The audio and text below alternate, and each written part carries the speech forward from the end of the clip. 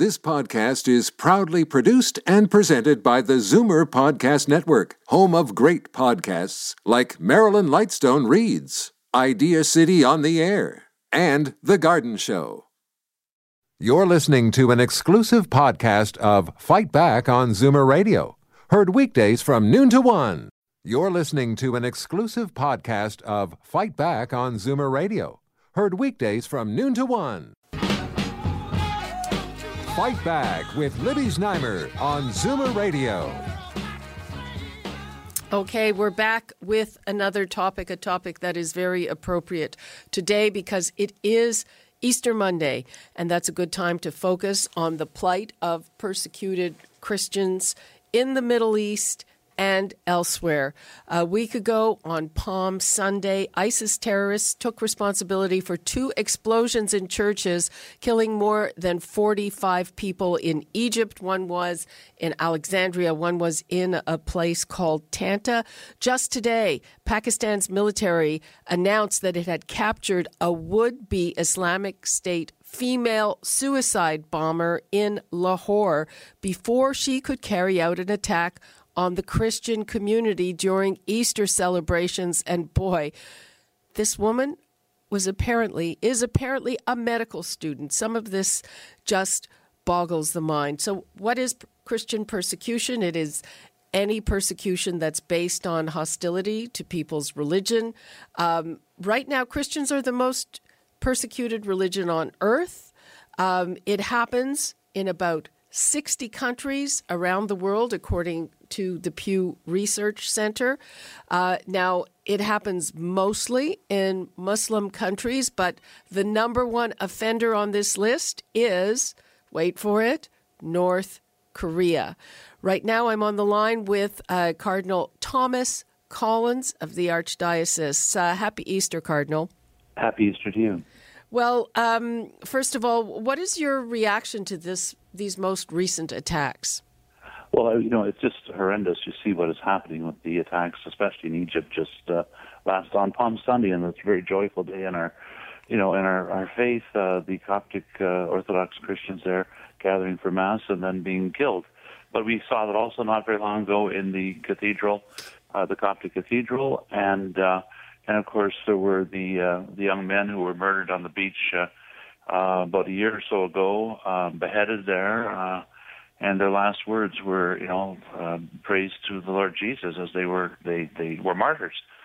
So it's horrible, and it's very, very consistent. It's happening all over the place, as you said, in the Middle East certainly, but also Nigeria. We see throughout different places in Africa and in East Africa. They had the killing of the university students about a year or two ago, and then even in India, there was a few years ago. We had in Orissa province. There was very significant massacres and killings of Christians. So and as you mentioned, North Korea, there's another. So it's all over. We have many refugees in Toronto, and a lot of them are Christians from Iraq, the Chaldean Christians, and the Assyrian Church of the East, who are also very, very much suffering. So I meet them because I'm the Archbishop. I meet a lot of people who are in those situations. When I first arrived, the Syriac Catholic Bishop of Mosul came to see me and tell me about the way the young students were being kidnapped, and now, of course, Mosul, the Christians were driven into the desert. So it's just horrendous, and I wish somebody would speak up about it and take some notice of it and do something about it. I keep wondering, why do we not hear more about this, even from other Christians who are activists for other reasons, other causes. But this is really something that just doesn't get that much attention. Yeah, it's incredible. I don't know. This is like people being just massacred, and then it's noted, and then people move on. It's sort of like part of the norm in the world. And it's just horrible. And in Toronto, people come here from all over, and many of them are fleeing. And often they have relatives. When I meet with some of the people who come here, relatives who have been murdered or kidnapped or whatever. And then, of course, you have people fleeing across the Mediterranean. Pope Francis, of course, has emphasized that when he went to visit the island of Lampedusa. It's just astonishing. It just gets sort of swept away as if sort of a story for a moment, and then on we move to something else. Well, it was also some people noted, and of course, a bomb can hit you no matter what religion you are. But it seemed that up until about a month ago, when the Trudeau government brought some Yazidis who are basically being slaughtered into Canada, that the refugees that were brought into Canada by this government were all Muslim. Well, it would be interesting to I don't have the statistics on that exactly, but it would be very interesting to check out that. Certainly the Yazidis have been terribly, terribly persecuted. They're, a minority group very much, but the group that's mostly, and of course many people are suffering because of the civil war and strife in the Middle East, and Muslims, Christians, Yazidis, many, many different people.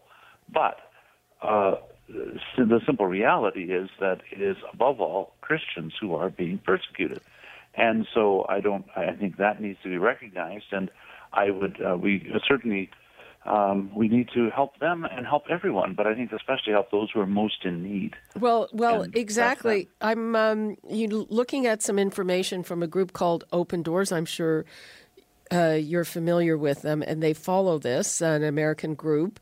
And according to their numbers, they say that 322 Christians are killed because of their faith every month. And I'm just going to read the list of the top countries, the top offenders. And Cardinal, perhaps you can speak to this. So it's North Korea, Somalia, Afghanistan, Pakistan, Sudan, Syria, Iraq, Iran, Yemen, and Eritrea. Yes, right. Those are the countries that would be at the top of the list. But, there are also other countries in Africa, countries, and for that matter, in terms of the killing of priests and people like that, there's been quite a bit of that recently in countries in the Americas. Really? And, I think we think of some time ago, we had the shooting of Archbishop Oscar Romero, the murderer. As he was celebrating Mass, he was gunned down. That would be about 30 years, 40 years ago. That was a long time ago, yes. But ever since then, right, that pattern is something we also see not just across the oceans, but in South America and in Mexico just recently. Wouldn't that be, to a certain extent, because of the political activism on the part of priests? Is that the same thing? That would be part of that one, which would distinguish it from what we're looking at in terms of the general attacks on Christians in the Middle East and in Africa and in India and other places. There, and in North Korea, of course. There, I think it is a more generic, generalized thing against any Christian believers. The very fact of going in and bombing churches, or the way those young men were, they're workers just trying to support their families in Libya, and just captured, lined up on the beach, and beheaded. It's horrendous. And but it's a sort of a thing too, where people are driven out. Like in Mosul, when the people were driven into the desert when it was taken over, and the church is destroyed, but it's the people whose lives were destroyed. And so we're trying in our own diocese, and many others too. Of course, we're trying to help, to reach out. The Office of Refugees, the Archdiocese of Toronto, is the biggest, or one of the biggest non-government offices in the country. And we help people of all faiths, but in a particular way, obviously, we're very concerned about the Christians who are being persecuted. Okay. Cardinal Collins, I want you to hang on because I want to talk about what we can do, what you have been doing. I also want to hear from our listeners. I know that this is an issue that is important to many listeners. The numbers to call, 416-360-0740, toll-free 1-866-740-4740. I'm talking to Cardinal Collins about the persecution of Christians, mostly in the Middle East, but not exclusively in the Middle East. You're listening to an exclusive podcast of Fight Back on Zoomer Radio. Heard weekdays from noon to 1. Fight Back with Libby Znaimer on Zoomer Radio. Welcome back. We are talking to Cardinal Thomas Collins about persecuted Christians in the Middle East. As our listeners will remember, there was a terrible attack, 2 terrible attacks right on Palm Sunday in Egypt, 45 people killed in their churches as they were praying. That was in Alexandria and in Tanta. And actually, a lot of people who believe that Christianity is in danger of disappearing from the Middle East where it started. Cardinal Collins, do you agree that that's a danger? Always a danger. And I know the Christians who are there living in the Middle East and who've been there for 2,000 years are very concerned about that. Certainly the numbers that have dropped from over 1 million or more in Iraq. It dropped very low there, and the same in Syria and other places. So the numbers have dropped very much. People have fled or they've been killed, and it's a systematic eradication. Now this started a long time ago. I mean, it's been going on for a long time, and we just recently in another area near there, we're thinking of the Armenian genocide, which also is a genocide of Christians, and the Syriacs Christians as well. And that was starting around 1915. So, we're just in the last century or so, it's been very, very severe. So I think what we need to do is, the best solution is to allow people to live at peace in their own homeland. I mean, that's the key. And if they cannot, we try to help them as they seek refuge here or elsewhere. Well, yes, we of course want to help them seek refuge here, but it's something to me shocking, the idea that this religion will disappear from the place where it started. Well, it's horrible, and I know when we're meeting with people, as I do from time to time, the various leaders of the Christian churches. When they come through Toronto, I often meet with them, and they're very concerned about that, about the elimination of Christianity, and it's really under attack, and especially in the Middle East, especially in the Holy Land. I mean, that's that's obviously where it began, and we recognize, especially at Easter time, and this is the heart and center of it. But the Christianity spread around the Mediterranean world and far beyond, and in many of those areas, it's been attacked and wiped out, but also, of course, it restarts again. This is a time for new hope as well. Okay, yeah, let's go to the phones. We've got Brenda in Stony Creek. Hello, Brenda. Good afternoon. Good afternoon, Libby. Thank you very much for addressing this topic. And hello, Cardinal Collins. Happy Easter. Happy Easter.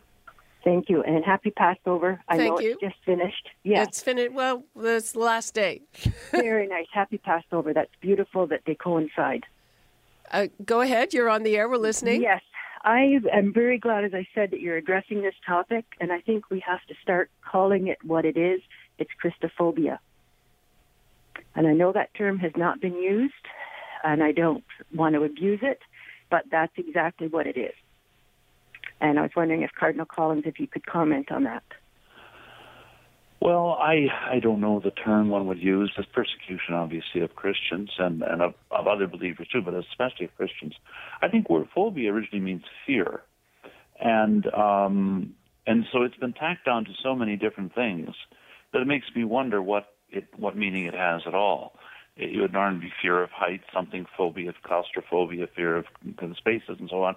And so things are said, fear of this or fear of that. I tend to find the use of the word phobia is kind of easily used and slapped on. I don't think it adds a lot of meaning. I do think there is hatred, obviously, and an effort to exterminate Christianity. That certainly is there. And I think the word I usually would use is persecution. What can we do here, Cardinal? Well, I think the one thing is to try to help the Christians and others, everyone, stay in their home safely. Now, it's very hard to do that when you have violence, civil wars, and aggressions and things like that. That's really where one would hope that the world community, especially those with enough power to do that, would be able to establish order and peace in those areas. And ironically, sometimes when you have even a dictator establishing order, there can be more. There has been more safety for minorities than there is when there's chaos. Chaos means the weakest to the wall whenever there's chaos. So if order can be brought, that would be the first thing, but that's the thing that requires the governments and people like that to do that. But I think also we need to help support the people who are there by being there, by helping them with their, if they're in a place where they can have businesses and things like that, give them support, help them to establish, get education, things of that type. And that's being done. There are various universities and things in the Holy Land that are, and around, we're trying to, in different places, they're trying to establish places to help build up the community. And so those are things, and I think just letting the world know about what's happening, maybe some protection for them. Sometimes shining a light on this sometimes will help the people. But then if they cannot be helped in a particular case, then I think we need to give them refuge in the hope that maybe they or their children will be able to go back. And at least that from here they might be able to support the ones who are behind. I do know that a lot of the religious leaders of the Middle East are concerned if everyone's fleeing, that is certainly going to depopulate the Christian world over there. And that will, in fact, give success to the people who are trying to destroy Christianity. Well, exactly. You made a couple of very interesting points I'd like to pick up on. And one of them is the point about the dictators and what happens and what happened in the case of Bashar al-Assad, who is also part of a minority group, is that they ally themselves with other minority groups because there's a sectarian element to everything, and that just makes the whole thing a lot more complicated. Well, I think it is very complicated in its scenario, of course, but I don't think any of us are into the complexity of the situation Syria and so on. It's very hard to understand what actually is happening. There are all these things. But it is certainly true that there and in other places, sometimes you would think when a dictator goes, then all will be happy. Springtime is upon us. That was wrong. Not the truth. Well, the dictators who the West got rid of, Muammar Gaddafi and Saddam Hussein, that just led to chaos. It's just chaos, and in chaos, people. I'm not in favor of dictators, but the alternative is not necessarily safety and flourishing, especially for minority groups. Strong people can protect themselves and probably will. But it's the minority groups that are going to suffer when there's chaos. And that's what there is in a lot of the world today. Now, the previous Harper government said that it, in terms of immigration, would give priority to groups that were most persecuted, including Christians in the Middle East. That's not the policy of the current government. Do you think it should be? I think that we need to look to place people who are whoever they are, most persecuted. Now, I would not say Christians, Muslims, Yazidis, whoever. It's not a question of this or that group should receive prominence or special concern. It is whoever it is at any one time who is being particularly in danger. I think we need to be at least somewhat more attentive to them, obviously. Just to say it's an absolutely neutral thing, as if this persecution is not happening, they're not people who are more vulnerable. I think it's like when people are sick. If somebody's having a heart attack, you give them more attention than someone who has got the flu. You obviously go to where the greater danger is and try to help those who are most vulnerable in the greatest danger. And how the form of it would take, I don't know. I wouldn't want to get into details of policy on that, but I do think that we do need to be caring for people who are most in danger. Yeah, but do you believe that we are doing that? Well, I think I don't want to get into a kind of get too deeply into that area. I know we're working hard. I know our own Office of Refugees. We're working together. We work with the government and seek to, along with many other groups, to reach out to those who are most in need. And we only have about a minute or so left. What do you want to tell our listeners? What can they do personally? Well, I think first of all to pray for those who are suffering and pray for those who are in need. That is the power far beyond anything else. But also, I think, get in touch with government leaders and ask them to speak up and do what we can. We're a small country, we're not a big one, but do what we can to help those who are being persecuted. And then when there are people who are seeking refuge, who are, in fact, being persecuted, help them out. And we're doing it. I know in my diocese, we have, I think, over 167 or 170 parishes where there are groups doing that. And our private refugee groups, We really care. We give a lot of people, they come out, not just money. It's people who show love and care. And they help refugees to get established. And well within the year that they're supposed to legally support them, well before that, they get them established and they're contributing to our Canadian society. And that is based not on money, but on love and involvement. And that's what we need to do. Mm-hmm. Get involved with people. That's interesting. So they don't become isolated if they are here. Yeah, absolutely. And this is our approach, with the Office of Refugees, the Archdiocese of Toronto, is very, very much, we've got ORAD. It's also the Latin word for he prays, but it is ORAD, and many other groups similar to that. It's people, it's love, it's care. That's what that makes the difference. We also need financing, but that's not the key thing. It's the care of the people. And I'm edified. My gosh, it's amazing. So many different groups are moving outward within our own parish, the ones I'm familiar with, our own parishes, and they're giving such tremendous help and support. Where they're blessed immensely by the goodness of the people we help. Okay. That's all the time we have. Cardinal, again, thank you for joining us. Happy Easter. Happy Easter. You're listening to an exclusive podcast of Fight Back on Zoomer Radio. Heard weekdays from noon to 1. You're listening to an exclusive podcast of Fight Back on Zoomer Radio. Heard weekdays from noon to 1. You're listening to an exclusive podcast of Fight Back on Zoomer Radio. Heard weekdays from noon to 1. This podcast is proudly produced and presented by the Zoomer Podcast Network, home of great podcasts like Marilyn Lightstone Reads, Idea City on the Air, and The Garden Show.